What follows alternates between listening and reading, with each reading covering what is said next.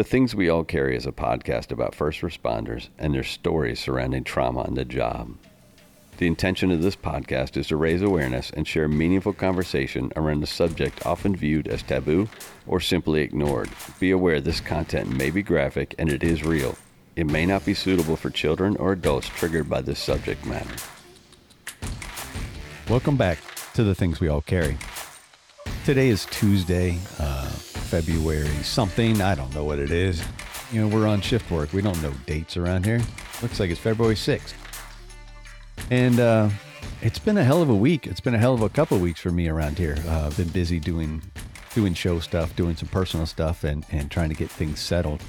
And I guess it's kind of time to make it a huge announcement. And I've kind of been hinting at it throughout these intros and some of the other things I've posted and some questions I've asked. And I made a big decision, and I sent in some paperwork to the state and, the Commonwealth in Virginia, and I sent in my paperwork to apply for retirement, service retirement. It's bittersweet. I tell you this, I love this job. I can still do this job, but I can't do this job to the ability that I set for myself, to the standard I set for myself. And my body and my soul, my mind aren't allowing me to do that. I don't recover well in between shifts. I don't recover well between tours. And it's just, it's my age. I hate to say it. I hate to admit it, but God damn it, sometimes I just feel old.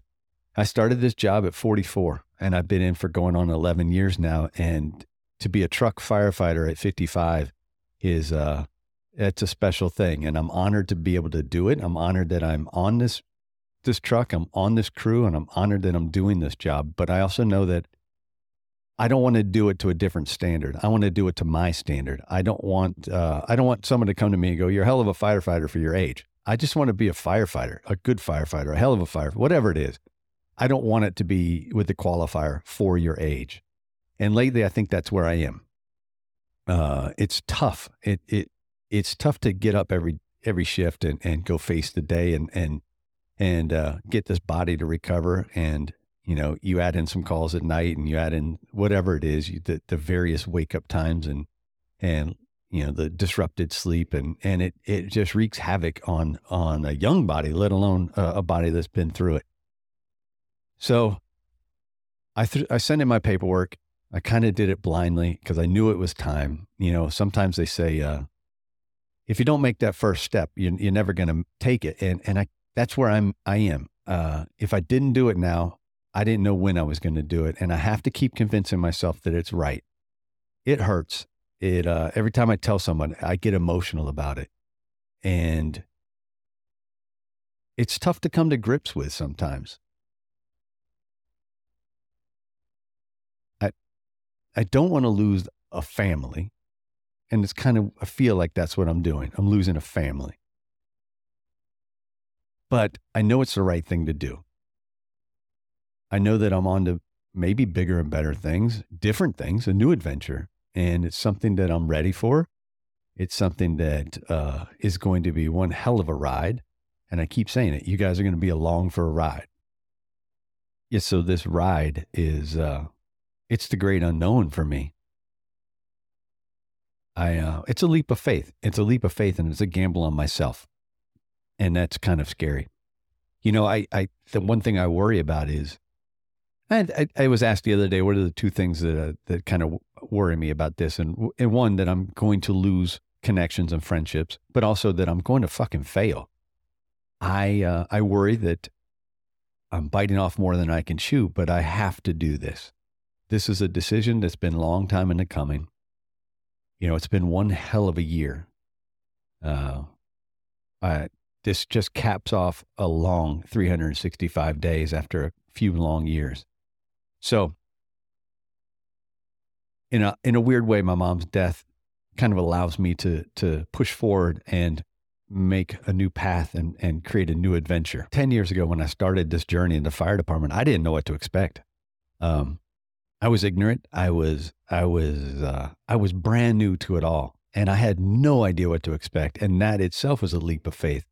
I changed careers and I changed paths at a time where people were saying I was crazy to do it. Well, I might have been, admittedly, I might have been a little crazy to do it, but it turned out to be one of the best things I've ever done.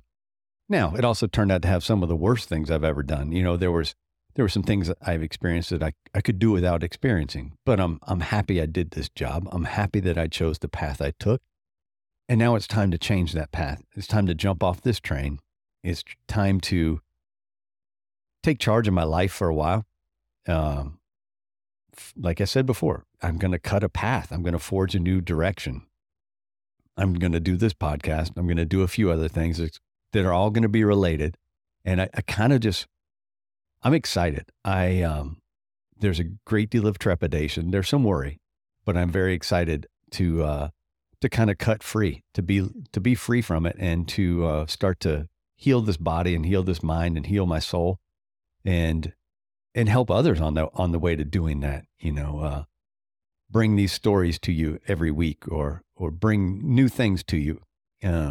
Bring some counseling, maybe some mentoring, some peer support. But I have some ideas, and I hope that you stay tuned for it. Friend of mine and coworker, and I guess you could say ladder truck driver extraordinaire, and he goes by the unofficial title of Ladder Daddy, has been asking me a few questions he's asked me a question for each day of the week. And so we're up to question 6, and they've been really good questions. They've been introspective for me, and I've had to sit and think about them for a few and take some time with them. And I think what I'm going to do is, and I don't know why he's doing it. I don't know if he's doing it for him or more for me, but I've appreciated every second of it. And it's created some dialogue and some thought for me. And it's been kind of enjoyable to take those questions, think about them, and produce some answers. And I think what I'll do is I'll share some of those questions with you when it comes time. And maybe you can take those questions and you can apply them to your own life, career, whatever it is, and see where you're at. Just check in with yourself and see if everything is the way you thought it was, or are there things you want to improve? Are there things you've done that you're immensely proud of? I don't know where the next few weeks are going to take me. They're going to take me to a very emotional spot at times. I know that. It's not going to be easy. It's not going to be easy to say goodbye. And as corny as it sounds, I don't want it to be goodbye. I want to stay in touch with everyone that I've worked with or become friends with or become family with. I need those people in my life. So I don't want to say goodbye. The only thing I'm saying goodbye to is a fire career. And I'm still emotional about it. I ran into a good friend of mine on the fire ground the other day, and I had to tell him, I owe it to some people to tell them, face to face or on the phone. And he was trying to ask me questions, and I felt like a jackass because I was like, I can't answer the questions right now, buddy. I got to walk away because, and to paraphrase Tom Hanks from A League of Their Own, there's no crying in firefighting, right? And we all know that's bullshit. There's crying in firefighting. If you're dealing with emotions the right way, there's going to be some crying. And I'm not too proud to say that I've cried a few times over this decision. So I hope that you stick with me. I hope you take this ride with me. I hope you listen and hear what I say. Kind of maybe, live vicariously through my experience a little bit. And I would love to hear from you. Love to hear your thoughts about everything. Good, bad, indifferent, whatever it is. Let's hear it. I'm here for it. I love the conversation, and I can't wait to continue what I'm doing here and adding some new adventures in this world of mine, this life of mine, and moving forward and seeing what the hell the world has in store for me next. So that being said, welcome to episode 103 of The Things We All Carry. This is a good episode for me. And you'll notice in this episode, you'll hear where my thoughts were. And this was way back in the early part of December. I had a good friend of mine. He used to run in the same department as me, and he was my dude to go to concerts with. He we would hit each other up and say, where are we going next? And we'd go to a different city, we'd see a different show, and we'd hang out and we'd get drinks or we'd get dinner, and we just, it was cool to have somebody that was like that. You know, I've had a couple of people like that in my life, and I've appreciated each and every one of them. But Mark is one of those guys that just, he is himself. He is such the individual in a world that demands you be anything but. He started in Ohio, moved to Virginia, and has gone back to Ohio. He spent 12 plus years in Prince William County with me as a firefighter-medic. He decided this was not the spot for him, and he needed to move on. He has quite the life story. His trauma started very early. He was a toddler when he was burned over a large part of his body. And that's affected everything he's done in life, kind of, either positively and negatively. And he'll talk about it. He talks about how he uses it. He used it for his advantage, and he used it to learn, but he also went through some painful times with it. Mark came back to visit, and he made an East Coast tour, as he says, came back to visit some friends, and I was honored to be on that list. And we sat down together face to face, and we had a conversation. And that's what this is. This episode is more of a conversation than anything. And I hope you find it as informative and entertaining as I did. I can talk to this guy forever, and I can tell you what, he can talk your ear off, and I love it.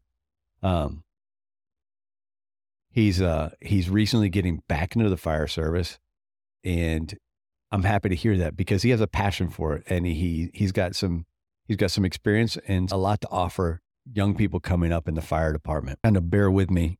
This recording, or excuse me, this episode starts with a piece that's going to seem a little out of place. But we got so caught up in our conversation that Mark forgot to cover something he wanted to cover in the body of the interview, and so we had to come back and record and basically an addendum to the episode, and that's what that is. You'll hear it right at the beginning. He talks about his experience and how he made an impact because of the trauma he went through as a kid with the burns. So he made an impact on the call, and it's something that he's proud of, and I think he should be. It was unorthodox, which, quite honestly, a lot of what Mark does is unorthodox, and I appreciate it. And he took advantage of a situation, and he used himself as an example, and he tried to calm a patient down who was going through some similar injuries. Agree or disagree with what he did or how he did it, it doesn't fucking matter to me. I think he did the right thing, and I think he helped that patient with the ultimate outcome of the treatment. So after that addendum piece, we'll get right into his episode. It's a weird start to an episode, but bear with me. So you guys stay tuned, take a listen, let me know what you think. This is Mark Belanda, episode 103, and I hope you enjoy. You guys get out there, do something for yourselves today. To go back what I said earlier about, wanting to get in this service and line of work to give back to the people that, were there for me the day I got burned as a kid. I got to have that moment, and I'd like to do that more, but there was a kid out of Quantico, or off base, right around there, but he was a Marine, 21-year-old kid, worried about his looks maybe, and we get called for a burn. He had a small apartment. It blew. He was cooking on the stove, and the can of Pam next to the stove blew up. It definitely blew up. There's shrapnel from it in the can around the little apartment. It blew the window out of the apartment.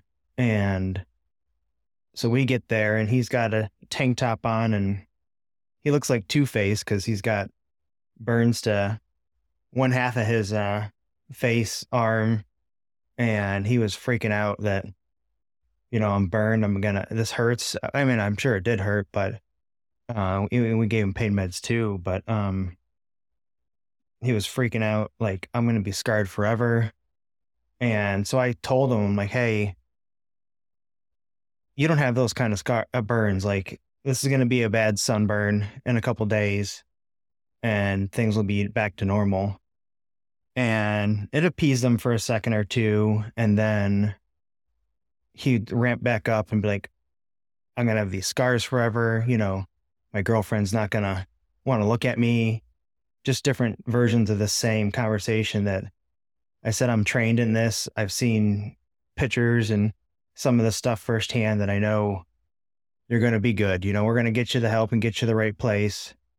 And we were driving from Quantico up Route 1 at rush hour, and they weren't flying. So it was an hour transport time.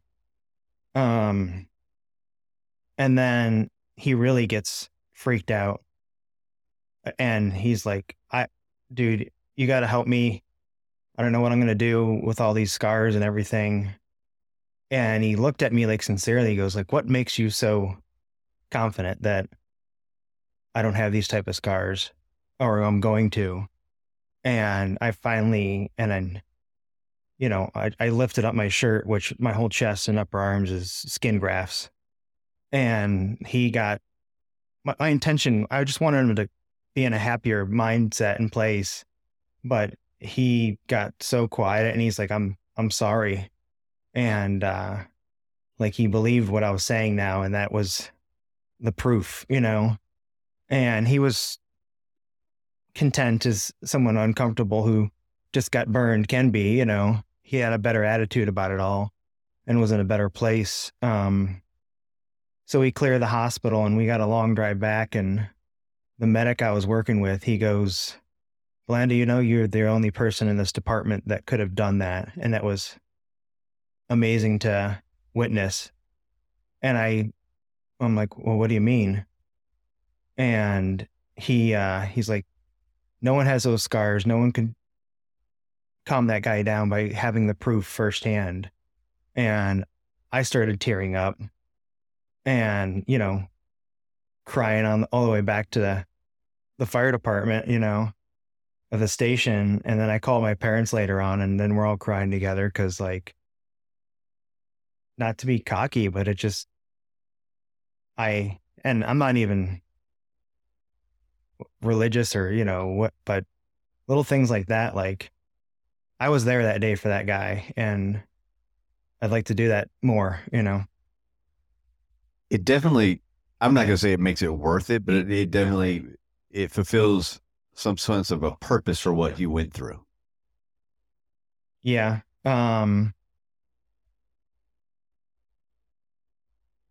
call it a purpose to go through that, but yeah.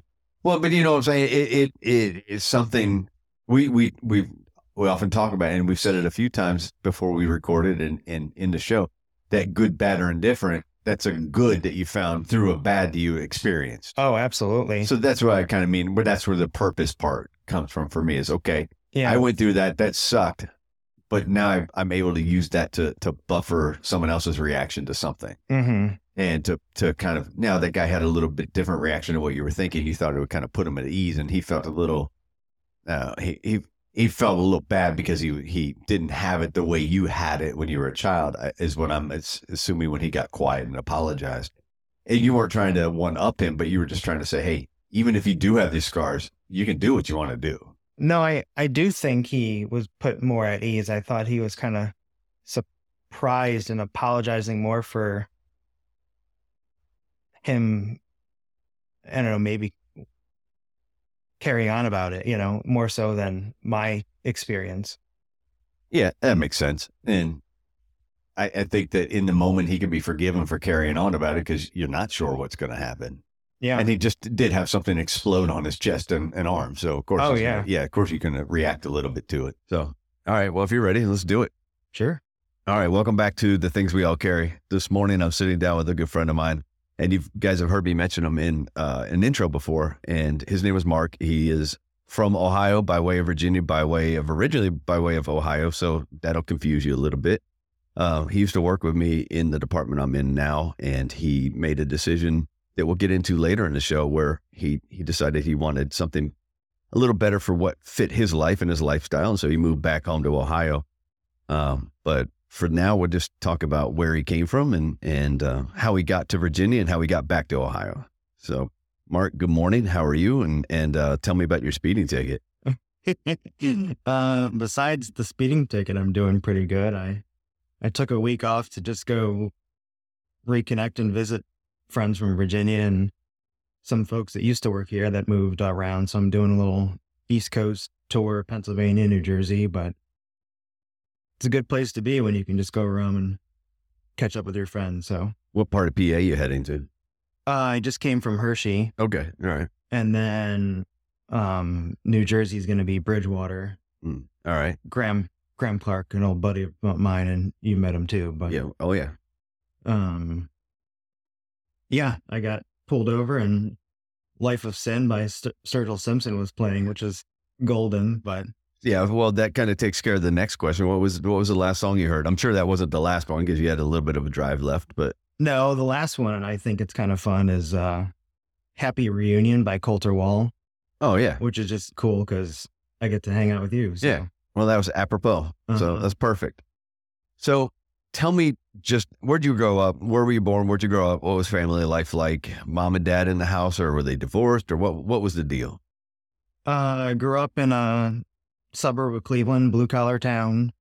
Dad worked on cars for a living, still does as much as he can. My parents are together. I was raised with my brother. He's 3 years older than me.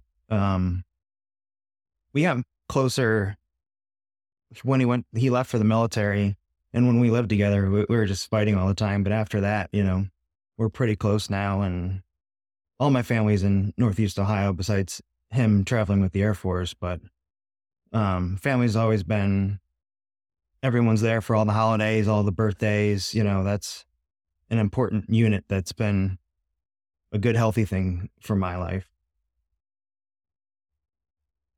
So family life was pretty solid and blue collar. Your brother joined the military. How old? Was he older than you?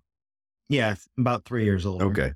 And you, this is kind of one of those stories where we kind of have to intertwine, because you can go on and talk about how you grew up and where you grew up, but what happened to you at a young age affected how you grew up.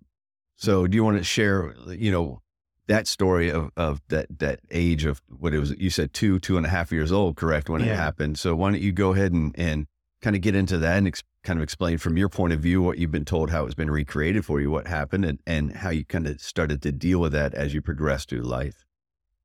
So when I was 2.5, I was being a kid. I climbed on everything. I still do.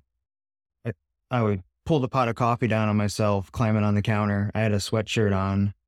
My mom was in the shower at the time, and my dad worked, so the coffee burned 90% of my body. I had a sweatshirt on, which soaked all the hot water coffee into my chest and upper arms. I was life flighted to Metro, which is Cleveland's level 1 trauma burn center. I was there for a month to get in debridement, new garments, skin grafts. And then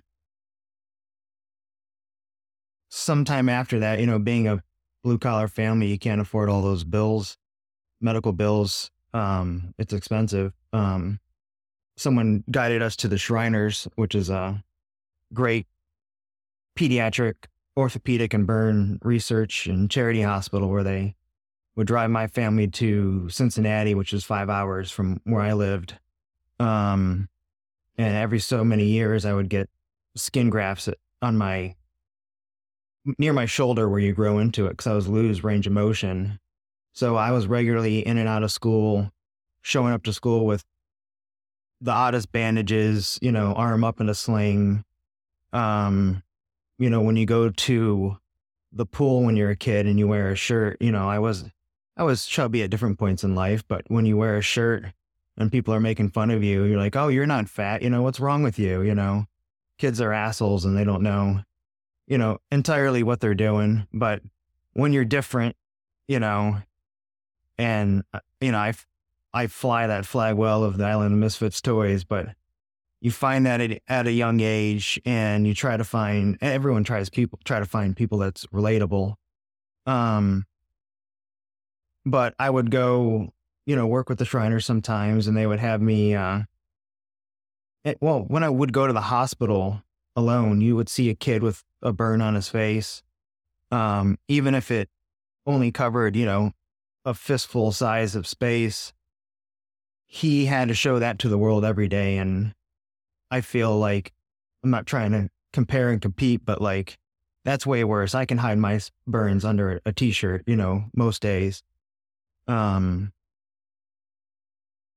Yeah, but when you sit in a room and you talk to these people, and you can look back and say, you know what, me too. I understand what you're going through. I understand why you feel different in every room, whether you open your mouth and introduce yourself or showed anything at all. You walk around feeling different. And when you're a kid, that's definitely a different place to be.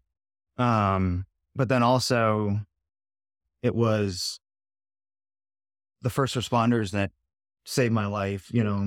It was doing what we do that is the reason why I'm here. And that's kind of why when I grew up, I wanted to be a fireman or a nurse or something in that field to give back. So luckily you don't remember much of that accident, correct? No, I'd be more fucked up than I already am probably. But you remember like you talked about that kind of teasing as a kid, because like, as you said, and it's obvious, we all know it, kids are assholes. Kids say what's on their mind, and they don't have a filter most of the time. And when it's to other kids who are dealing with something, it can seem pretty goddamn harsh. How often were you going in again for the grafts? Like every 2 years, I'd go get a new surgery because I would grow into my skin. So I was, out of the loop for another three months with that. So it's 3 months every 2 years?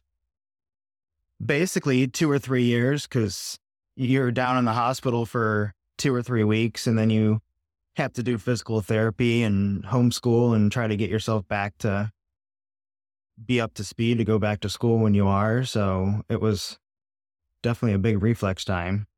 Maybe not as long, but it was a chunk of time. All right. So every 2 to 3 years, you're out for 3 months. You're coming back with, quite obviously you had something done. Mm-hmm. How does it affect you as just a person, and not just as a kid hanging out in school or summertime with a shirt like at the pool, but as a person, what are you thinking about yourself? Does it affect you, or is it building you up? I mean, it did both at different times in life. When I was younger, it affected me. You don't have the confidence or, whatever. When you first started dating and a girl's gonna see her with your shirt off and you're getting stressed over that, now I don't care at all. Now I, wear that scar proudly. It's helped me get to places I've been. It's helped me be the person I am.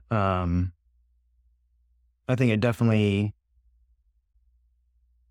gives you a chip on the shoulder when you walk into rooms. You gotta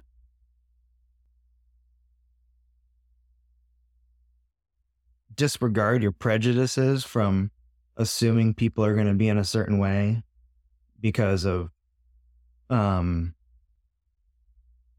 chip on your shoulder, because you feel different. So you think you're going to have a certain interaction. And I do think when I moved to Virginia, meeting different kinds of people too is just a worldly experience. But, one of my best friends was the jock, the prep, and when I was younger, I was like, I didn't want to be around that kind of person. But that was just my wrong view of people because of my experiences. Yeah, because it almost makes you prejudiced towards those people that you've interacted with that gave you a distasteful experience or a bad experience in the past. It does make you more cautious. I won't say prejudiced, but it definitely makes you more cautious towards any interaction with them, if that's what I'm hearing correctly. Yeah. So why Virginia? Why'd you leave Ohio? How did you get to where you were in Ohio? What was, progressed through the years again for us? A lot of my family was in the medical field and I liked it. It was a good job and what I want to do to, kind of give back. In high school, I worked as a nursing assistant. So started in the medical field at 16. And then in high school, I took a couple years at the community college got my EMT, and I was aiming towards like nursing, maybe a flight medic. Fire department was on the radar too, but my best friend, at 18, after I graduated, he's like, I'm going to fire school. You want to go? I'm like, yeah. So we did that. And, months after graduating, I had my first fire department job. And then eventually I would get another fire department job and a private ambulance job. So I was working 70 to 100 hours a week with no benefits, making crap wages, even for Northeast Ohio, which cost of living is way cheaper than this area. But I knew I liked the job, and I knew I wanted, once you got the full-time job, you got the good hours, the good benefits, and the market was so saturated in Ohio that 200 to 400 people would apply for a test for one position, and you wouldn't even get looked at. And it's better now than it was, but it's still not like Virginia where you can go apply, and if your pulse is, present, they're going to hire you, kind of thing. Yeah, but at the time when you first applied for Virginia, that's not the way it was, correct? Me being a paramedic, it was, they recruited me. You had somewhat of a golden ticket, I suppose. Yeah. So a little bit different perspective with that, but it took me 6 months. I got the phone call finally to come down, and I spent the last 12 years down in Virginia. So before we move on to Virginia, I know you had, in that time that you ran, well, you worked at the hospital right out of high school, and then you were doing some fire department stuff before you came to Virginia. You had a pretty dramatic call in Ohio. Yeah. So I got hired, I started in Virginia in January of 11, and it was Black Friday, Thanksgiving, months before, and we got a call it was called to pronounce a body, but it seemed kind of odd by the dispatch. And at 7 a.m. ish, we go behind this bar, and, I'm the first medic there, with like 2 other people. It's a small department. You don't get massive resources coming to all kind of stuff. Found this woman probably in her 40s, naked, laying in a tree line with, her butt up in the air. You can see her jugulars were sliced. She was raped there. She wasn't covered up.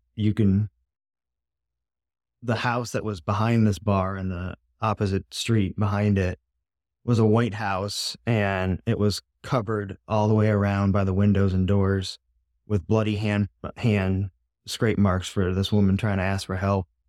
And the people that lived behind there didn't think anything of it because they lived next to a bar, and you get chaos, and, it's like NCIS that blew up in that world, a little small town corner bar, and you have cameras, specialists, detectives from everywhere there. And then after you spend all day, babysitting the scene, we get called back to have to go scrub off that house in the yard because the woman was dragged through the yard. So I'm 21 years old trying to figure out what I want to do in life. And I'm, taking the scrub brushes that you scrub the units with to wash down this house of blood and rinse off the yard. It looked like a horror scene, and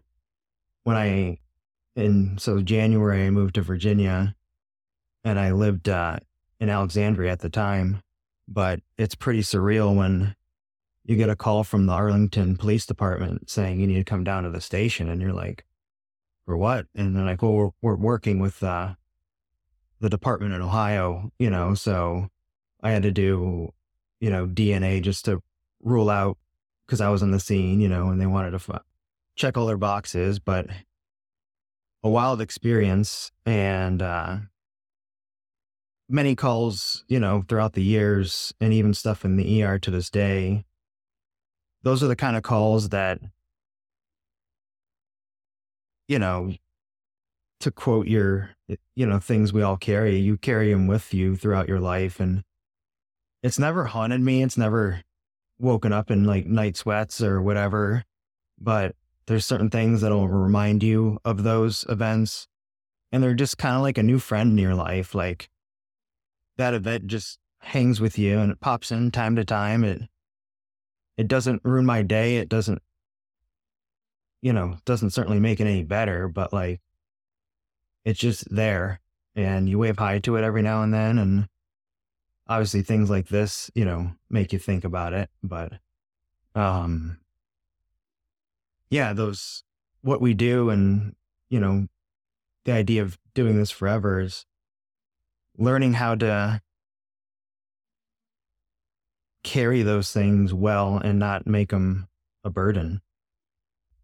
Yeah. And how do you think you did that? Do you think you did that subconsciously, or is there anything you did that you remember saying, no, I talked to so-and-so, or I process it this way, or whatever it was? Is there something that stands out to you that's the reason why you think you're able to carry it the way you do? I can talk to most people, but I think forever being surrounded by, us in the fire service, we all like hanging out with each other, and we tend to sometimes only hang out with like individuals because you can tell those things and relate to somebody, and they don't look at you like you might at a dinner table with the wrong crowd of when you say this, and just be honest about it. You experienced it and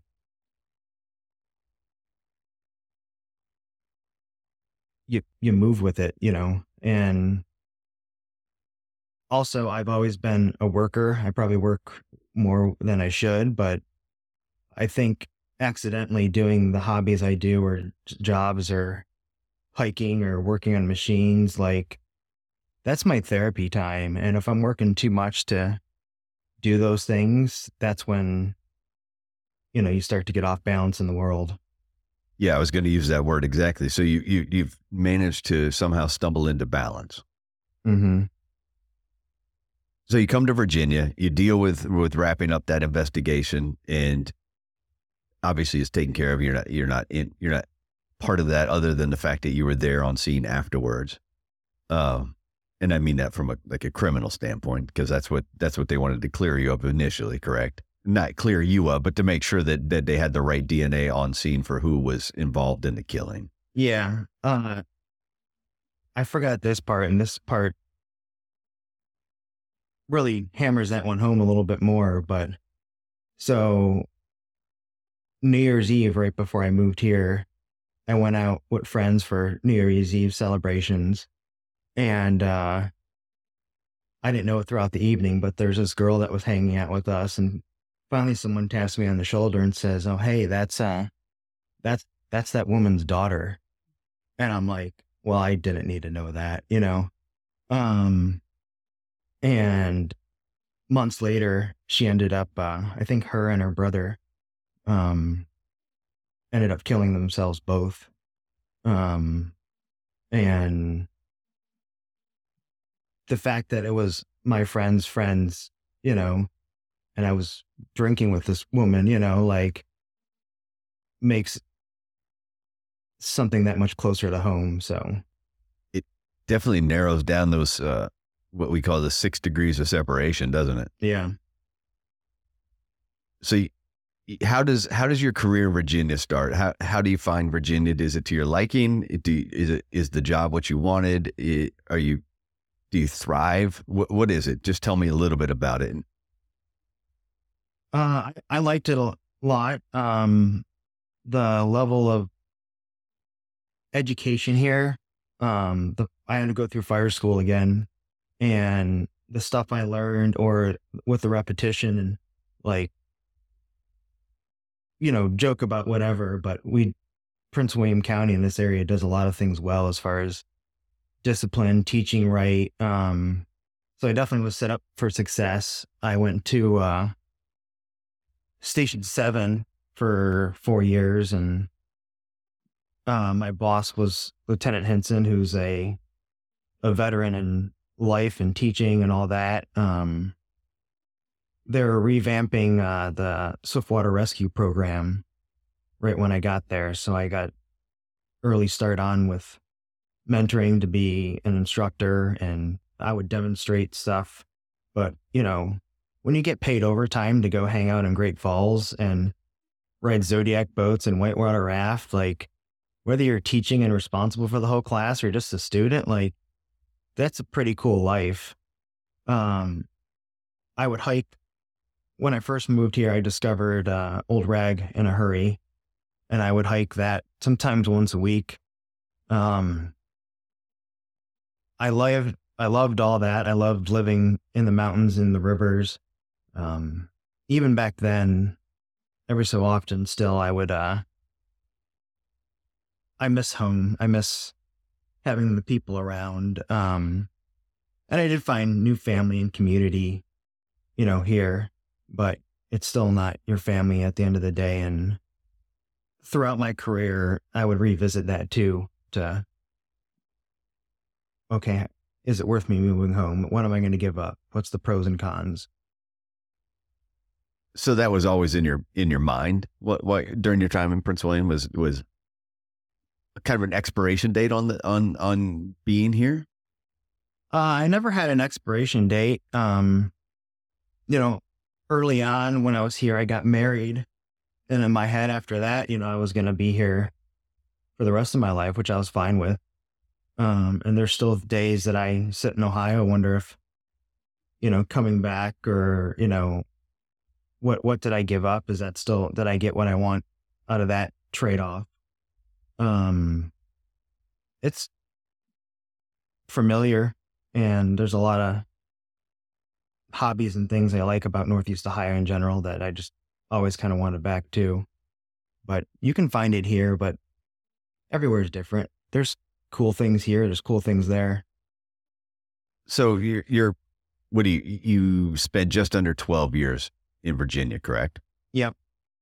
What kinds of things did you see? What did you do? Was there anything impactful from their time in Virginia? I know you mentioned the marriage, but are there job related things that are impactful? How did you learn how to deal with the job? How did you learn how to deal with things you experience from the marriage or calls? What did you do? My first 8 years here, I was assigned to a medic unit. Some busy, some slow. You see the whole gambit of all that. Some things I saw that were, again, tie into the whole family thing is one of the calls in Haymarket. There was this Asian guy who didn't get a promotion and was struggling at work, and we found him in his basement. He hung himself, but it was basically from the stresses of not being able to be prideful and look at his family, in the face. And that's another one there's a list of this area has a lot of opportunities for you to see and do amazing things, amazingly messed up and amazingly benefits it. No fire service in the rest of the country are doing some of the trainings as young as we are and other things. I just got promoted to a Tech 2, and my first call was overtime, but I was on a rescue, and, we're cutting a guy out from wrapped around a tree because he didn't want to live no more. And it's a spectacular thing when you unmangling a body and putting it in pieces, Especially when you think about the fact that it was done on purpose. Oh, yeah. It's not to detract from your story, but we were talking about suicides and hanging specifically at work yesterday. And they sit with you completely differently than other calls. Mm-hmm. And then there's different kind of categories or subcategories of suicides that sit with you different than other suicides. And the ones that are so purposeful. And I know the audience is probably thinking, well, aren't all suicides purposeful? But I think there's a determination to some that stands out. And a couple of them that we talked about yesterday is two of us had experienced ones where you actually had to be. I set the stage. It was a woman decided to hang herself because of a tragedy in her family the week or so before. She wrapped a tie around her neck. I think it was a tie or a bathrobe sash. She wrapped it around her neck and wrapped it around the doorknob to a closet. So you have to think of how low that is, 3 feet?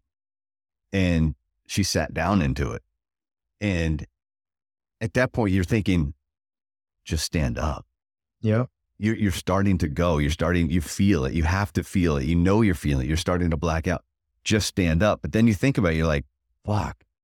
She was so determined that she was done that's what she did. And to me, that's even more shocking than another hanging where they kick a chair out and you find them.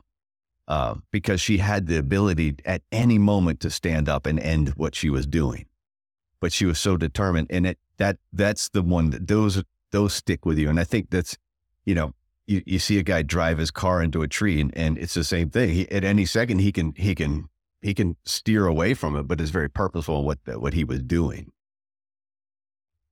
To continue on with suicide notions in my time in Virginia, but I met one of my best friends, Graham Clark, but he was close with Marcelo, who you've talked about before.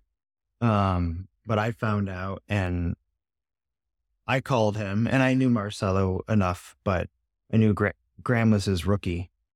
And I had to call Graham, and no one else had called him before, which I'm glad he found out, not through some post or whatever, but yeah, being in this service, you get to see the whole world with the Band-Aid ripped off, on all kind of levels, good, bad, and indifferent. Yeah, you definitely do. And then unfortunately and I didn't mean to hijack your story there, but I think I was struck at it's just ironic that you talk about it, and it's what we were talking about yesterday at work. And so, pardon me for hijacking the story a little bit there. You're good. You do get to see the bad, good, and indifferent, and how they intertwine at times. It's a weird thing. And then of course we all treat it with the dark humor and the jokes and the kind of trying to brush it off, but it's not easy to brush any of that off. So how do you deal with those calls? How do you start to deal with them? Well, to tie in, my marriage and some other things, there's a lot of stuff that, years after my marriage, and I'll talk about that in a second, but you don't realize that you're coping by working overtime or, bearing, like, work was always my safe spot. I felt happy at work. So, some of my burnout is self-induced because I was working to hide my feelings. Or when I would get home, I remember I had my first apartment to myself one time, and I poured a drink, and it was subconscious. Like, I had a moment there that I didn't even want the drink. It's just like a routine of in the door, grab this, pour a drink. And I just stared at that drink for a while and was like, how'd you get here, Mark? And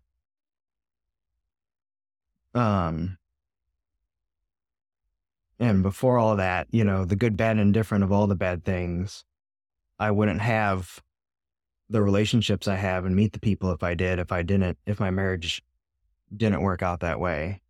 After my marriage, I moved back in with, I was just in PA to see John Fowler, if you met him years ago, and Graham, and we all lived together, but having people to talk to is what got me through.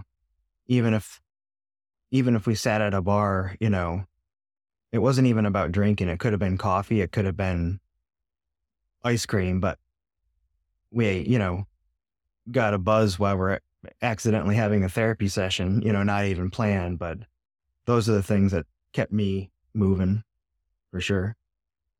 Yeah, I think those are kind of the best because I'm not necessarily it's those accidental therapy sessions, I guess is what you can call it. Yeah. You like walk away and go, damn, that was a good conversation. I didn't expect that to happen. Uh-huh. Yeah, those are pretty powerful and they remind you of that good, of the good, bad, and indifferent. So you talked about your marriage. I know you wanted to talk a little bit more about it. So you want to slide into that now and kind of discuss what happens there? Yeah. I met my ex in Virginia. She's from Virginia. And, if you met this girl today, she becomes instant friends with whoever, because hindsight on all this, she's that chameleon and that good at being who she does. I think it's unhealthy. I don't think she's necessarily intentionally reaching out or doing those things to be hateful, but this is just her survival mode of whatever trauma life dealt her. But I met this girl out at a bar in Richmond after a car show, and we dated for a year. She met my friends, family, everyone loved her. We got engaged in Nashville, which is just funny because the anniversary of that came up on my Facebook, and people were congratulating me for my anniversary because I made a comment on it, and I had to explain that that's 10 years ago. Yeah, I saw that one, and it took off like wildfire. And then all kind of people are like, "Oh, you've been married?" It's like, yeah, well, here's story time again. But I don't mind telling it. It's just been so far gone that it's kind of a part of my life now, a thing of the past, but it still affects me, I'm sure. But anyways, we got engaged and we lived together for a year, and she worked. Life was good. Nothing, I loved her, nothing in my mind at the time was big red flags. But after I said I do, I met her. She started drinking. We always casually drank, but it was like one drink, one bottle of wine, and she became manipulative, super dark. I'm a pretty easygoing, cheery person. And, my friend said, he's like, it kind of broke my heart to hear that you couldn't even muster any spirit, when he called me, because he knew things were wrong. And there's a few people that reached out to me when they saw the writing on my face, because I don't show that stuff. But we're married for 4 months. There's over $3,500 in overdraft fees in our shared checking account. She was buying everything from, I don't know, makeup to a computer or whatever. And we made decent money, and we would talk about, when we would buy stuff, and, then you come home the next day after work and try to get gas, and your card's denied because there's, whatever thing she purchased. I started catching her in lies, and I finally left. My buddy had a room open up at his townhouse, so I kind of was waiting on that and trying to decide. My parents have been married, I don't know, my brother's 38, so maybe 40 years now. And I believe in marriage and I still want that, but like I couldn't see working through this, or I had to step away. And I did that. And within a month of leaving, I got served for spousal support. She wanted me to pay for her attorney. And shortly after that, we go to court, and I can tell that the judges were saying that something was kind of fucked up with her intentions and story and other things.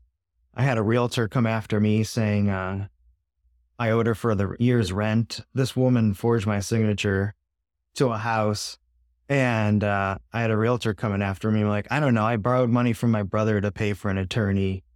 you can talk to my attorney too. Like, we'll figure out what's going on, but I never met you, lady. Like, I don't know. So some of my friends did some digging, and over the past 5 years before I met her, she was married twice. And all this, I didn't know any of this. She had felonies for identity theft, credit card fraud, check forgery, and embezzlement.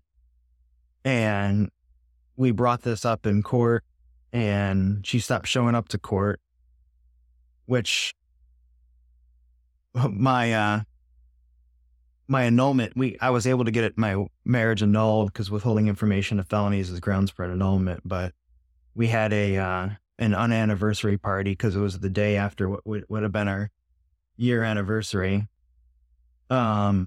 which was fun in all the same ways. But it took me years to recover financially. The courts awarded me money, and I'll never see it because they can't garnish your wages like child support.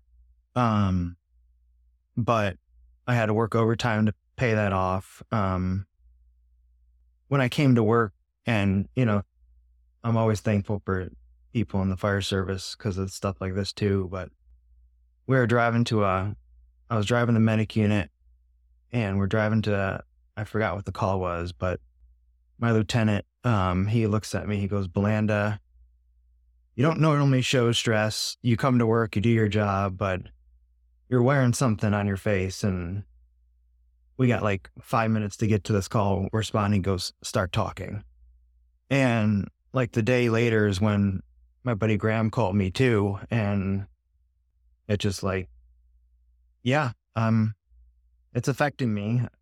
I can remember driving, we lived in Orange, and there was like a line of demarcation that like you would get off the highway and you'd feel all that stress coming back on, just going home.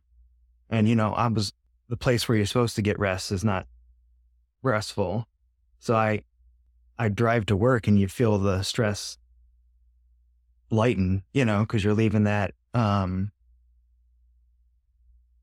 Later on, I came to find out I had a Pittsburgh firefighter, small world, but he called my station and tracked me down, and his son was engaged to a woman of a similar but different name, and we both kind of darkly laughed on the phone about that. And I told him what I knew about my ex, and he had some detective friends that did some digging too, and I was just confirming both of his suspicions. But she was, and we did figure out she started dating right before Thanksgiving, the year or so before, and that's when I left. So she was talking, we work 24-hour shifts, and you're gone for a long time. You can have a whole nother life and never know. You just got to be able to trust your spouse, and with that, it took me years to have a healthy relationship with a woman, or not just keep her at a healthy distance, and healthy for my sanity, not. Yeah. Your healthy is different from healthy. Right. Yeah, I know. I trust me. I know this. I know the feeling. Hey guys, quick break right here just to check in and thank each of you for listening to the show. Your support has been paramount, and I appreciate all of you. I have one request though. I need you to share the show with everyone you know. Help me get the word out and spread these stories as far and as wide as we can. While you're at it, please leave a review of the show wherever you happen to listen. Feel free to reach out to me at any time to share your story, to talk, or to pass on suggestions. Let's get on with the rest of the show. I remember going on my first date after that, and I'm not a super anxious person, but the date was fine, but I got in my car and probably basically had a small, panic attack or whatever. And I can look at a woman who's could have been the perfect woman for me or whatever, and just be like, I would hear my ex's name, like, as I just looked at And I'm not that way now. But it took some years, later on, even some therapy of talking to people, of saying, what am I doing right? What am I doing wrong? But a lot of what I did for years was work. I like work, but I didn't realize I was burying and compounding, the calls and the things we do on top of my personal life. And we talked about this earlier, and I'd still like to get there in life, but having a healthy relationship at home is a superpower. You can handle so much more in life and carry it well, just having that companionship of knowing that's why fire department folks love, we work hard down in the trenches together, but we know we have each other's back, and it sure would help to have that at home. I think it helps you focus on conquering everything else that's in the world. You don't have to worry about conquering what's at home. Mm-hmm.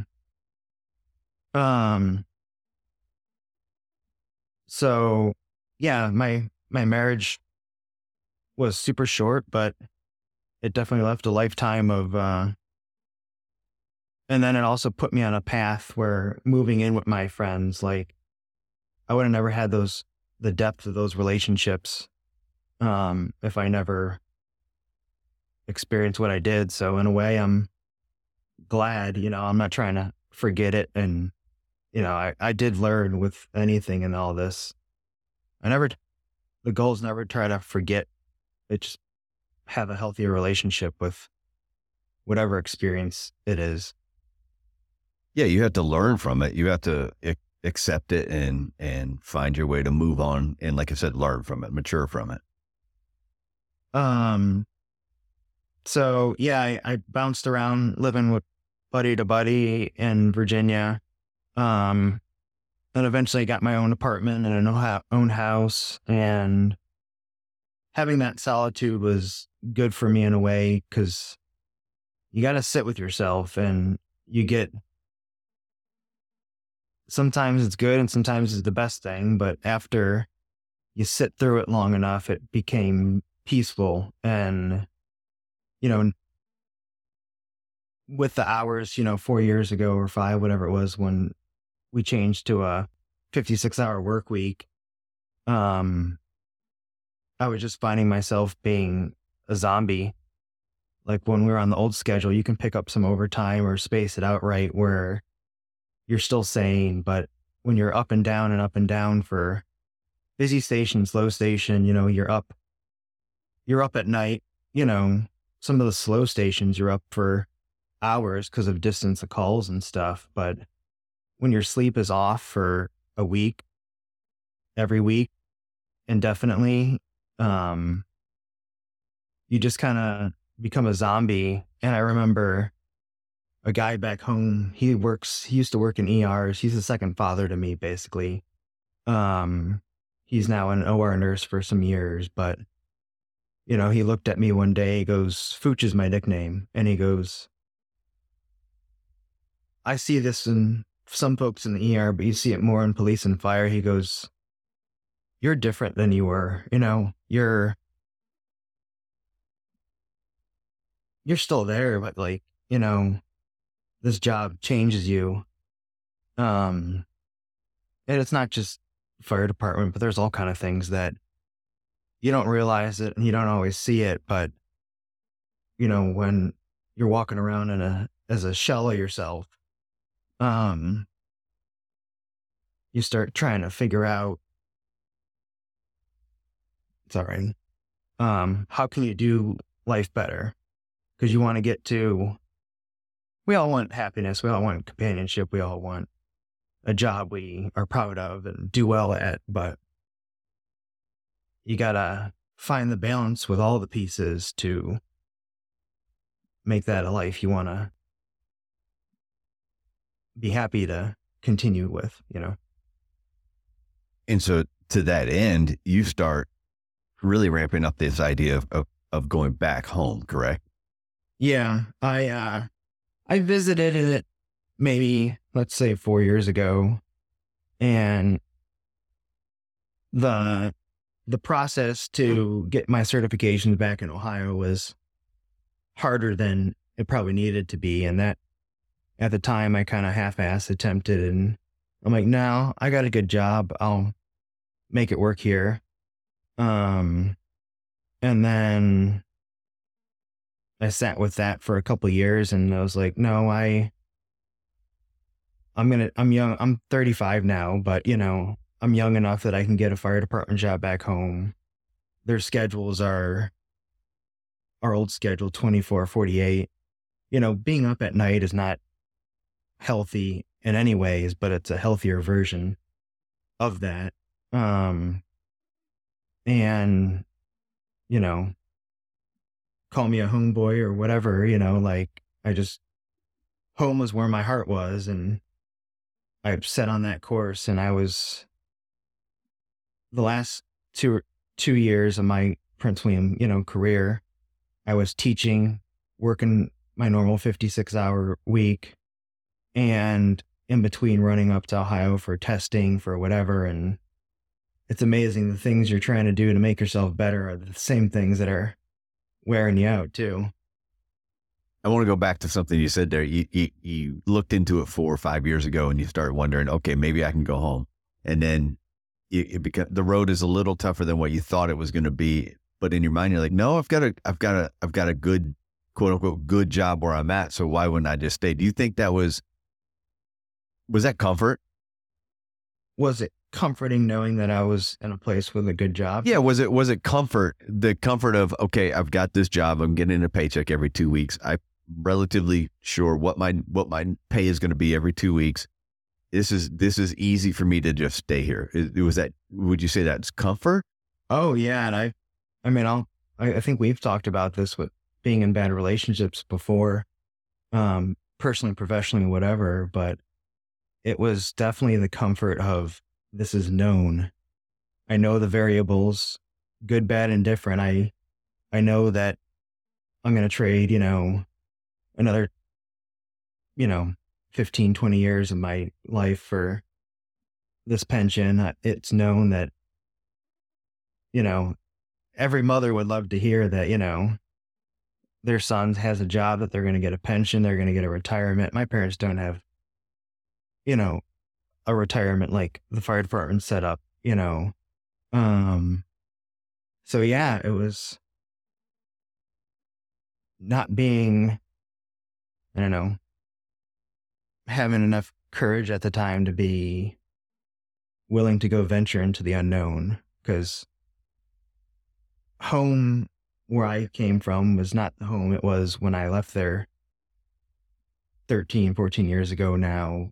It's still, a lot of the bones are still there, but I'm not the same person as I was going home as when I left. So yeah, it was definitely a soft place to land, and it was easier not to make the choice, So what makes you finally break down and say, nope, I'm going?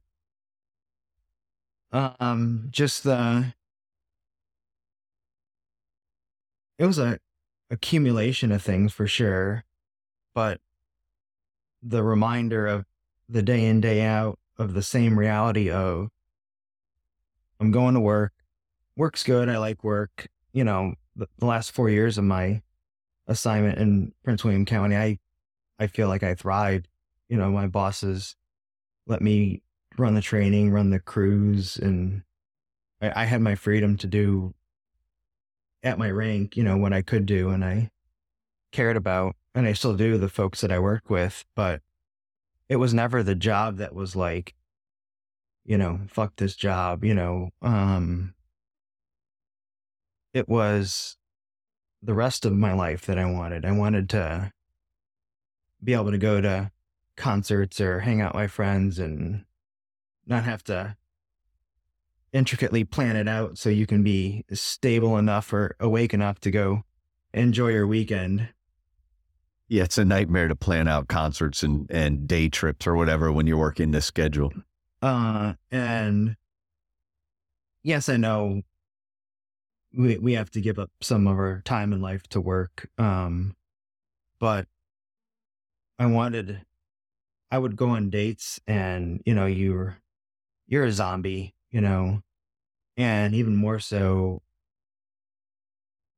people in the service, it's easier definitely to date or relate to nurses or cops or firefighters because you don't have to explain why you're quiet one day or why you're acting a little bit differently because of whatever you're unloading and decompressing from.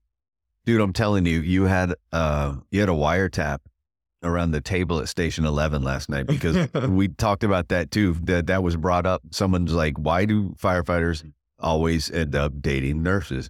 And the audience is out there laughing because it's true. There's a predominance of those relationships out there in the fire service. So it's funny that you brought that up because we were talking about that as well last night around the kitchen table. So you were listening. So. And yeah, I still I'm getting back into the fire service in Ohio. And I kind of took a break from it just for a little bit. But I want a life that I can have time to, I have old cars, I like restoring and building old cars, and I had them in Virginia and they would sit there, because I just didn't have a give a damn to go work on something that gave me joy because I was fried, burned out, whatever you want to call it. But sitting, doing nothing or doing what you had to do was enough. And I want a life where I can go give a healthy amount of myself to all those things. And I know in life there's going to be give and take and whatever, but if I don't actively try to build that myself, it's not going to get done for me. And I know Prince William is aiming for a 51-hour work week, maybe. They're aiming for something. We'll see what happens. Yeah. But again, like, it's not promised, but it's promised to myself if I go make that for myself. So I knew, the definition of insanity of doing the same thing over and over and expecting a different result, wasn't going to do it. So this is me changing my life, changing where I work to have the full rounded life that I would like to have. So you pack up, you go back to Ohio, and that's a struggle for you, right? Yeah, sometimes it's one, you just left everything you've known for a lifetime and, work's different. Expectations of people at work, I work for a hospital now. It's much more laid back than, and this is also another thing of like the fire department, everything is, you can treat teaching a rookie to mop something with the same intensity of when you're going to go do something on a call. So it's done that way on a call, but that's not the public world's mindset. So I would relate to the hard chargers, the military guys and other things, because we had that same mindset. But when you're working with people that there's less accountability or other things, you're kind of like, what am I doing here? But I took a job in an ER as a paramedic, so I can get benefits and get myself home. Because I would test for fire departments and I would miss interviews because they're like, oh, hey, I know it's Monday of this week, but can you be here Monday of next week for an interview? And I'd be like, no, I'm teaching all week and I can't just drive to Ohio and come back in the same day. And they're like, well, they're struggling to get people to get hired sometimes too, but I wasn't going to get that job if I wasn't living there. So another reason why I moved, but initially just to get myself off the train that I was on. And it wasn't the worst thing in the world because tons of people would and still do, trade everything they have for the life, you have, we have. And so I started working nights, and I did that for, I think, 4 or 5 months, and working the 56 or working night shift, in my opinion, your sleep is forever fucked. Your motivation to do anything else is lacking. You stay up the next night and watch TV just to keep yourself on that schedule because you're doing it all to be ready and prepared at work. But your off time, like, I know people do nights and do it well, but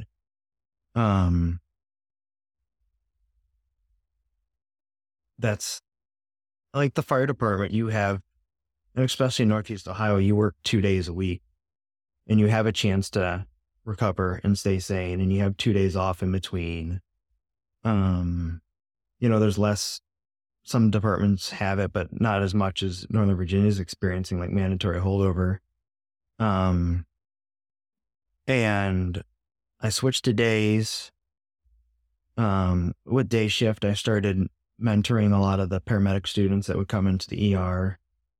And I mean, to rewind that thought a second, working nights, I was thinking, do I want to be in the fire service? Because if I'm just going to have the same life and lack of rest everywhere, and I know every job's tiring, and I still work, despite what I'm saying, like I still work 5 days a week or 6 by my own choice.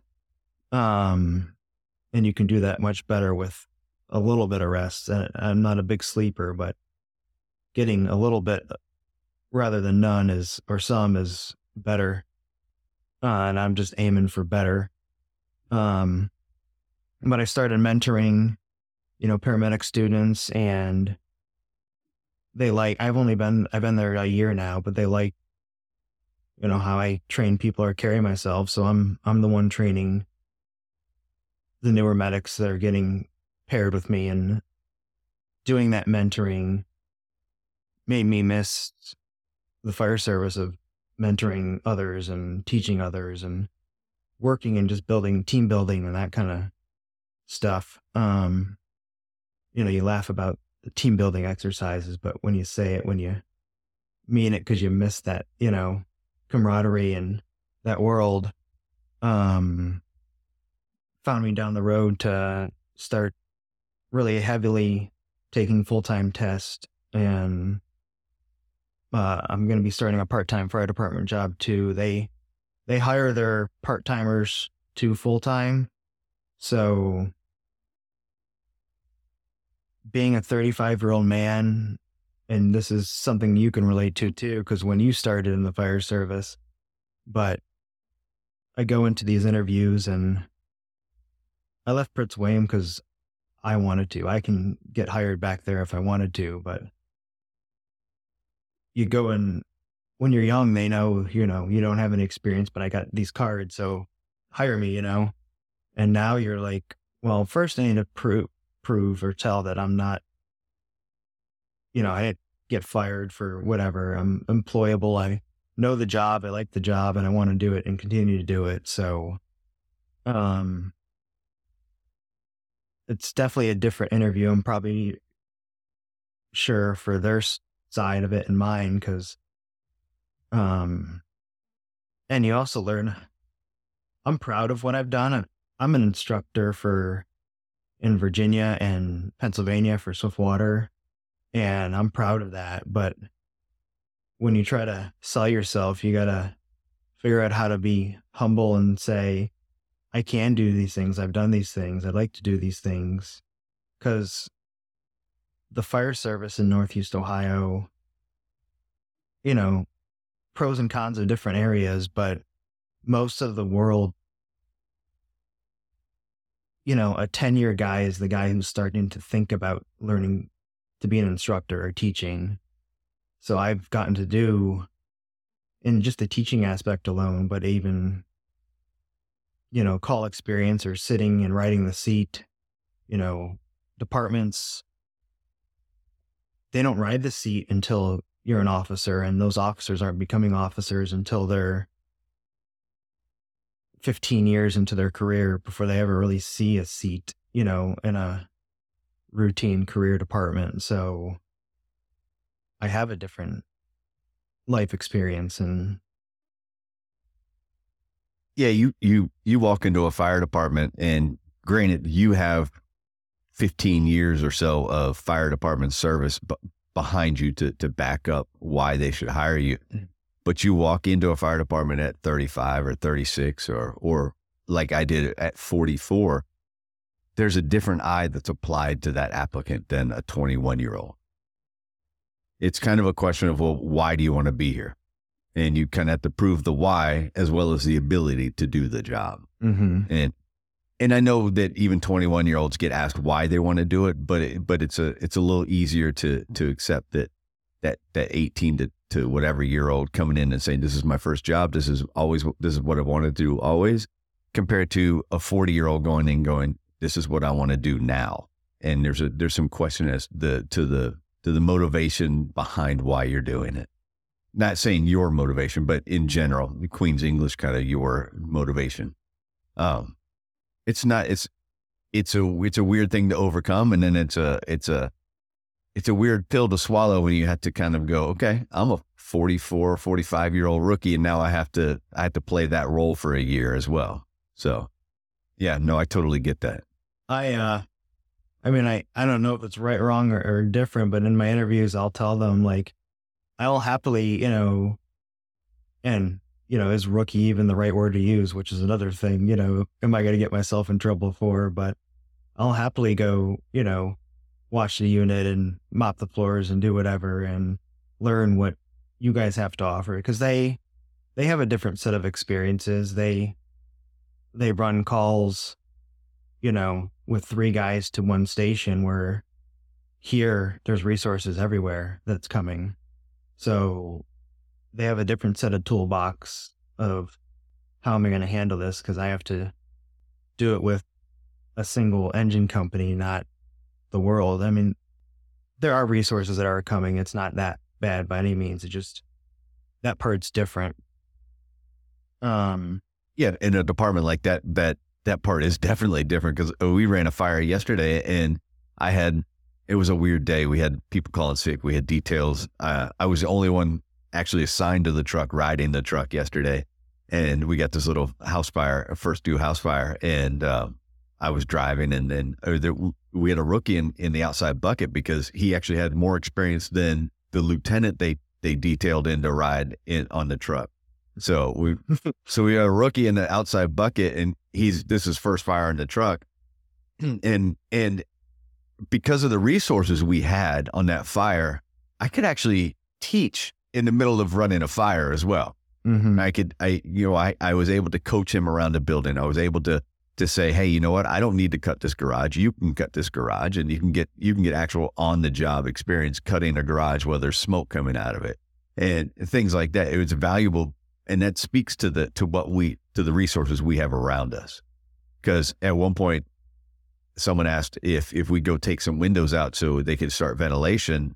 And so we started to go into the house, and I realized that there was a mass of humanity in that house. And so we had to be very careful about where we were and who was in front of us. And I was stumbling on my old crew from the rescue, and thankfully they knew it was me, and they weren't too frustrated, but it felt crowded in the building. It was ridiculous how crowded it felt. So it's good and bad to have all those resources so ready, but there's also something to be said for some space to operate. Mm-hmm. Being on at 24, we, for, quote unquote, being a slower station, we had a fair amount of consistent fire, but we would be on calls, down rural water alone, for a while. We had the truck there at the time, so we had a truck and an engine, but you were on your own. There was no one to tell you what to do or not to do, and you made the best of it. And I like a good headache, a good challenge like that, But I'm excited to do a dressing drill, I'm excited to, I want to mentor, I want to learn too. I found in, my year away from the job, I picked up a side job working at my buddy's fabrication shop because I'm learning something. And he's cool to hang out with, but I want to learn to build hot rods more than I know how. So, we have to keep learning, we have to keep growing, and we have to keep pushing. And I think when I moved back to Ohio, I took a deep breath and was like, I just did a lot of stuff and I wanted to take a deep breath. But I quickly found out that once it quiets down, you're like, I don't want to sit here and just be quiet. I want to push the envelope again of life and things. But the big encompassing theme of all this throughout life is you have to have the ability to recalibrate your world. And you can still do all the things you want to do, but you got to fine tune all the pieces so they're, a cohesive working clock that the second hand isn't running faster than, the rest of it. Go a little more into it. What do you mean by you kind of recalibrate or fine tune the machine? What do you mean by incorporating all the pieces of professional, the personal? Is that what you mean by that? Yeah. Like I was able to just, what's the word? Step aside and look at my life and say, okay, I'm working full time now. And I always was, but like, I got that thing handled. Now I want to add more things. So you got to be smart about when you're adding pieces to your life that they don't get too far ahead of you and you get stressed out or burned out or, because when you're doing all the things, filling out, you're 7 days a week doing whatever you want to do. You have to do it sanely. I mean, we certainly don't do it sanely all the time, but, and I always kind of laughed at this, what people talk about, like living purposefully rather than just letting life happen to you. And in my years, I'm learning that you have to be intentional with your time. And you can do amazing, great things at great capacity, but you have to have all four tires running in the same direction.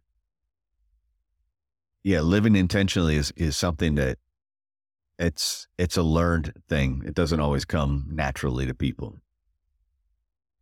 Yeah, and I'm sure there's a list of things for you, but when you're younger, you laughed at, people doing whatever, and now you're like, oh, I want to stretch and do yoga too, I want to, but I keep forgetting to do it. Yeah, you're not wrong about that. I'm aware of the things I need to be doing, but I wave at those things too. Yeah. And then I stand up and go, damn, I need to stretch.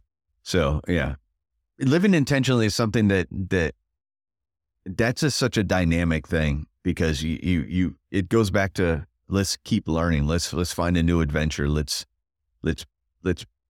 kind of risk something and not risk it to the point of danger necessarily, but risk it like you did. You risked it. You made that jump back from Ohio to Virginia. You didn't know what you were jumping into to come into Virginia.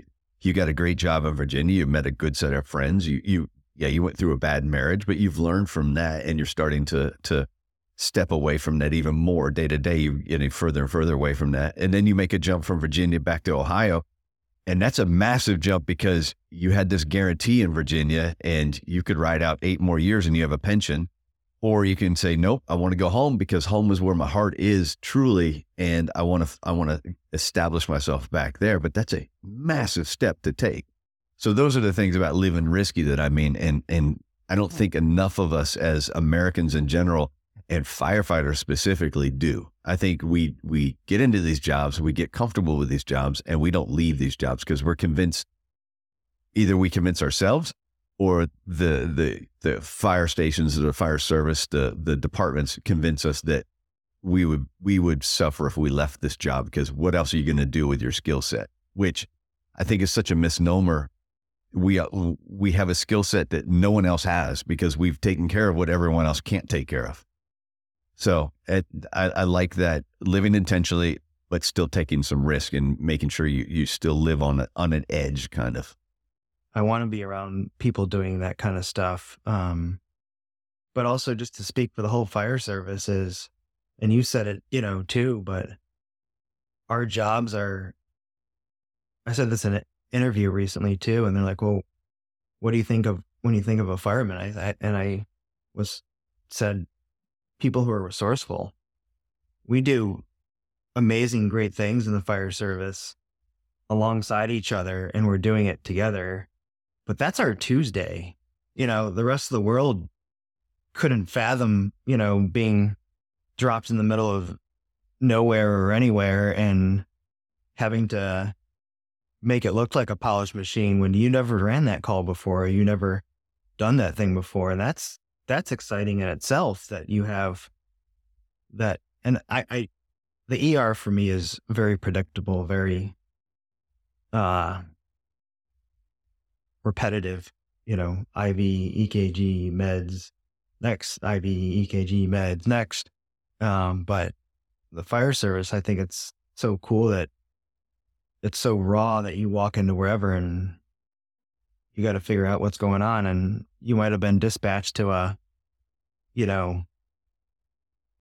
grandma's short of breath, but grandma's short of breath because the house is on fire. No one mentioned that part.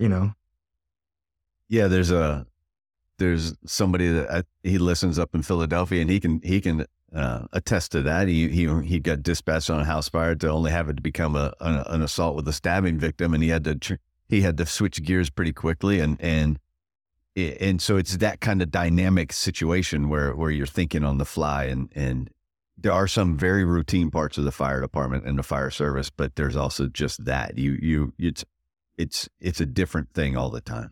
Even the same call is different because it's different people.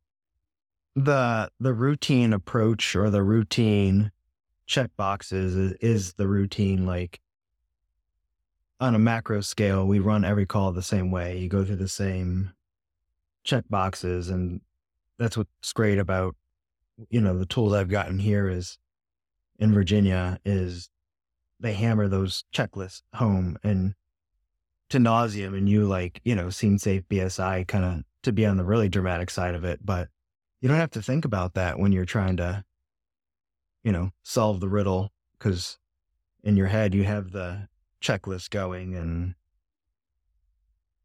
we, personally and professionally, we need those checklists to, are you ready to fly today?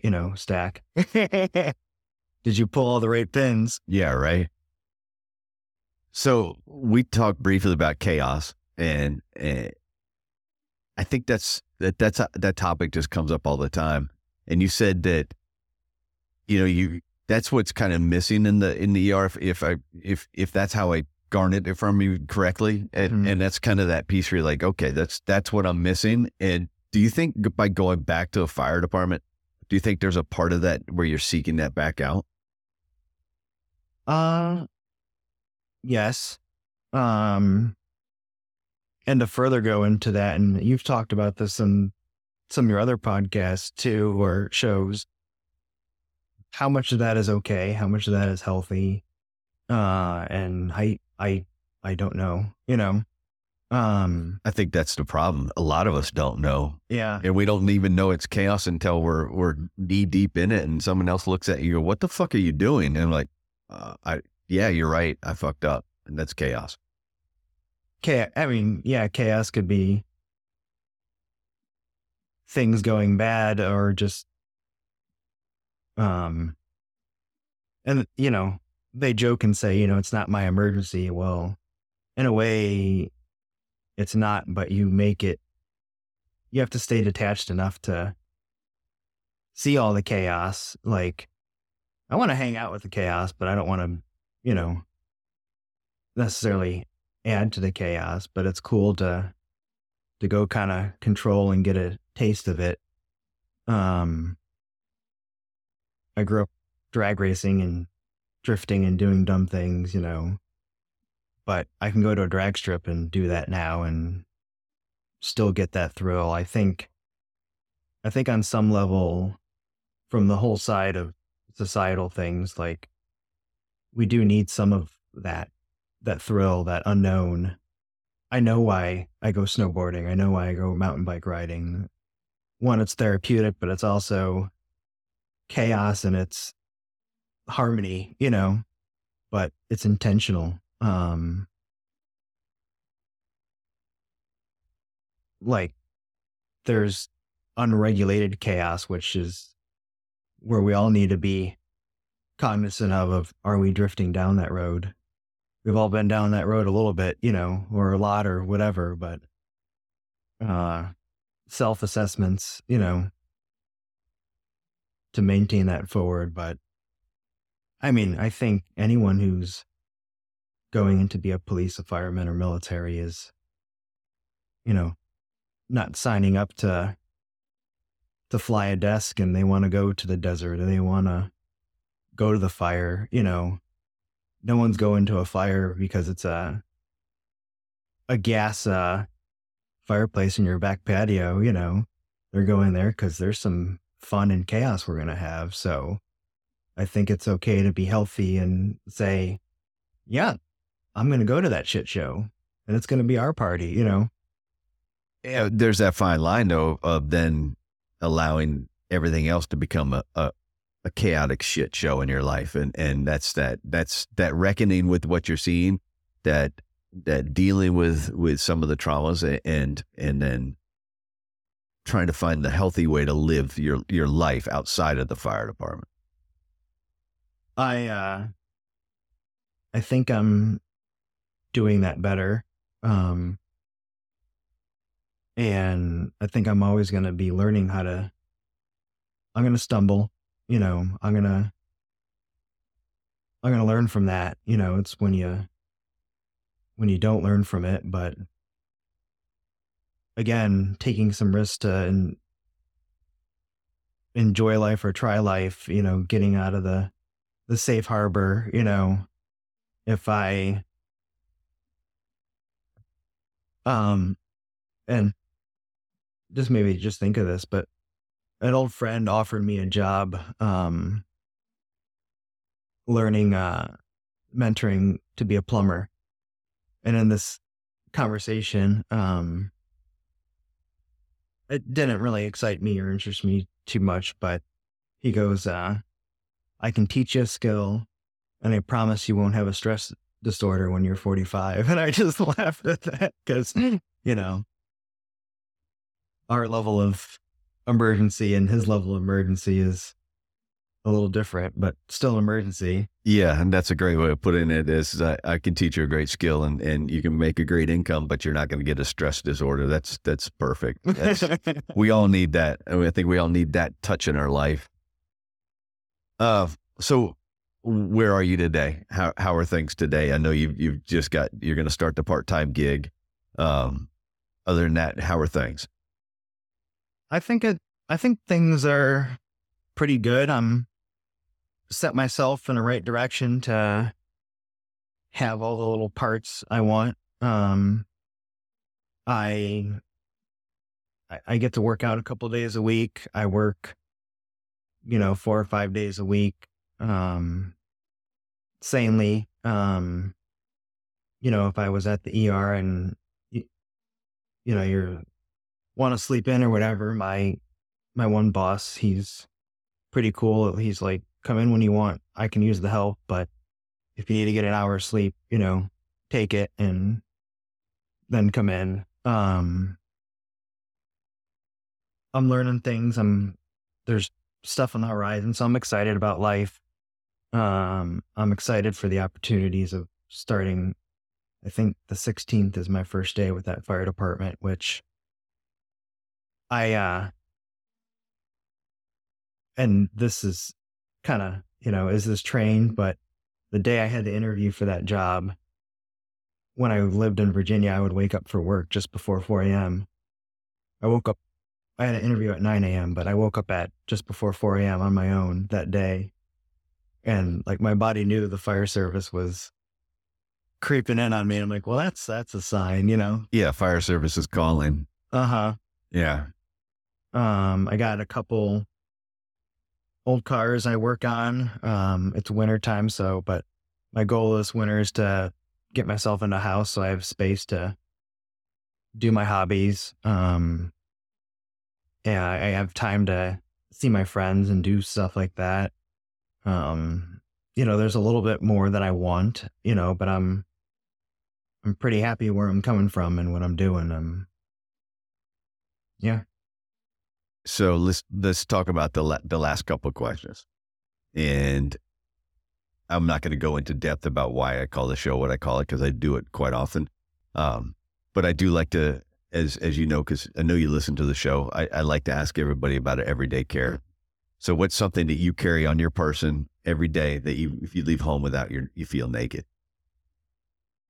I thought about this because you do ask it, but I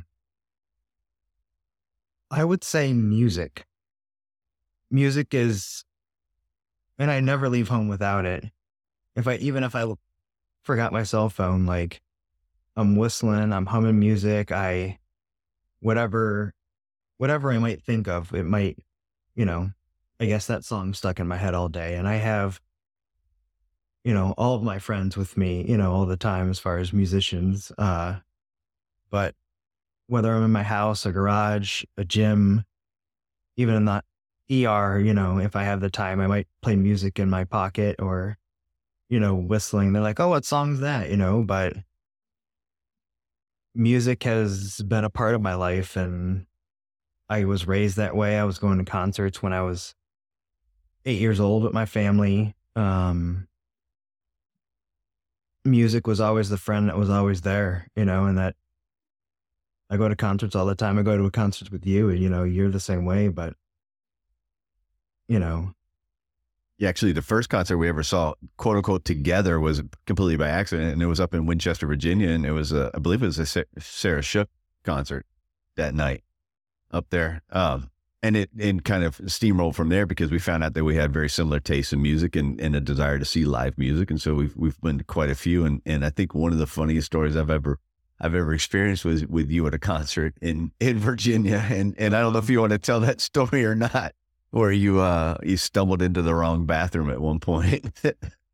Stumbled. You don't remember that up in Vienna at I forgot what show it was. It was, damn it, I forget. But we were up there and you disappeared and you went to the bathroom and you came back and we watched the opener and then the intermission came and I got up to take a piss and I walked by you as you were walking into the men's room. And then when you came back from taking a piss at intermission, you go, yeah, I definitely took a shit in the women's room. And somehow you got in there and you used the bathroom without getting caught by the women because you were in there and and you didn't realize it until the intermission when you actually used the men's restroom to take a piss. I thought that's one of the funniest stories I remember from going to shows. But music, I definitely think that's something. I know that's something you take with you everywhere you go. Matter of fact, you texted me, say you're going to be a little late because you got pulled over, but you had to tell me exactly what song was on when you got pulled over. So that was perfect. All right. What about a book? What do you have for me? I read this a while ago. I got to look up the name, but I don't know if you've talked about the book before, but a buddy of mine, Travis Howe. Yep. His book, I got it when he had a symposium. Yeah. Create Your Own Light. Yeah. And I got it, I read it, and I got it autographed for my best friend in Ohio. He's a firefighter too, but, he has been turned on to him. And lately I heard, that him and his wife are going to go to Columbus to see them. He's never seen them. Okay. But the fact that book, or it just introducing Travis to my friend is going to help someone who has a healthy, great relationship, marriage, but they're going to go build a better relationship, Right. Because of they want to go experience that together. And I thought that was pretty damn cool. So, to continue pushing mental health and what you're here doing, one, thank you for doing it and thank you for having me too. But, yeah, I would say that book, because currently in life, it's making some impact for some people. So is there anything on that note card of yours that we didn't touch on? We loosely talked about it, but trying to just, having a marriage or a relationship, that's not something you can go pick up at Target, Yeah. But that's something, one of the parts of life that intangibles that I hope that comes along, but you can kind of work on that a little bit, but that's the only part that I don't think we really, but that's not that. So any other words of wisdom before we sign off of this and go, I don't know, go find something to eat? Yeah, my stomach's growling. The thing I just learned the most in life is and talk to the people you trust, but a good friend of mine said this to me years ago, is sometimes you just need to talk to someone and say something and put it out in the universe. It may not be meant for you. You may be the listener, but get it off your chest and, make it something different so you can deal with it. But talking is the biggest thing through all this. Is don't keep it bottled up, because it's not going to help anybody, So find your outlet, and I'm lucky to have some outlets, but some people don't even know how to start talking, but just start talking. And I think that's exactly how I ended up with a mic in my hand and having almost 100 of these episodes and these stories of people I've met along the way. So it was just a matter of deciding that we need to start talking. And if I'm going to quote unquote force a conversation with other people, then we'll force a conversation with other people and make sure that everyone else knows that they're not alone. And I think that's exactly it. Just put it out there. Cool. Well, I appreciate the time, man. Let's go find, let's go find a hamburger. Sounds good. All right, we're out. Thanks for listening to another episode of The Things We All Carry. Head over to the website, thethingsweallcarry.com, for show notes, resources, and to sign up for the newsletter. Until next week, take care of yourselves and remember to check in on each other.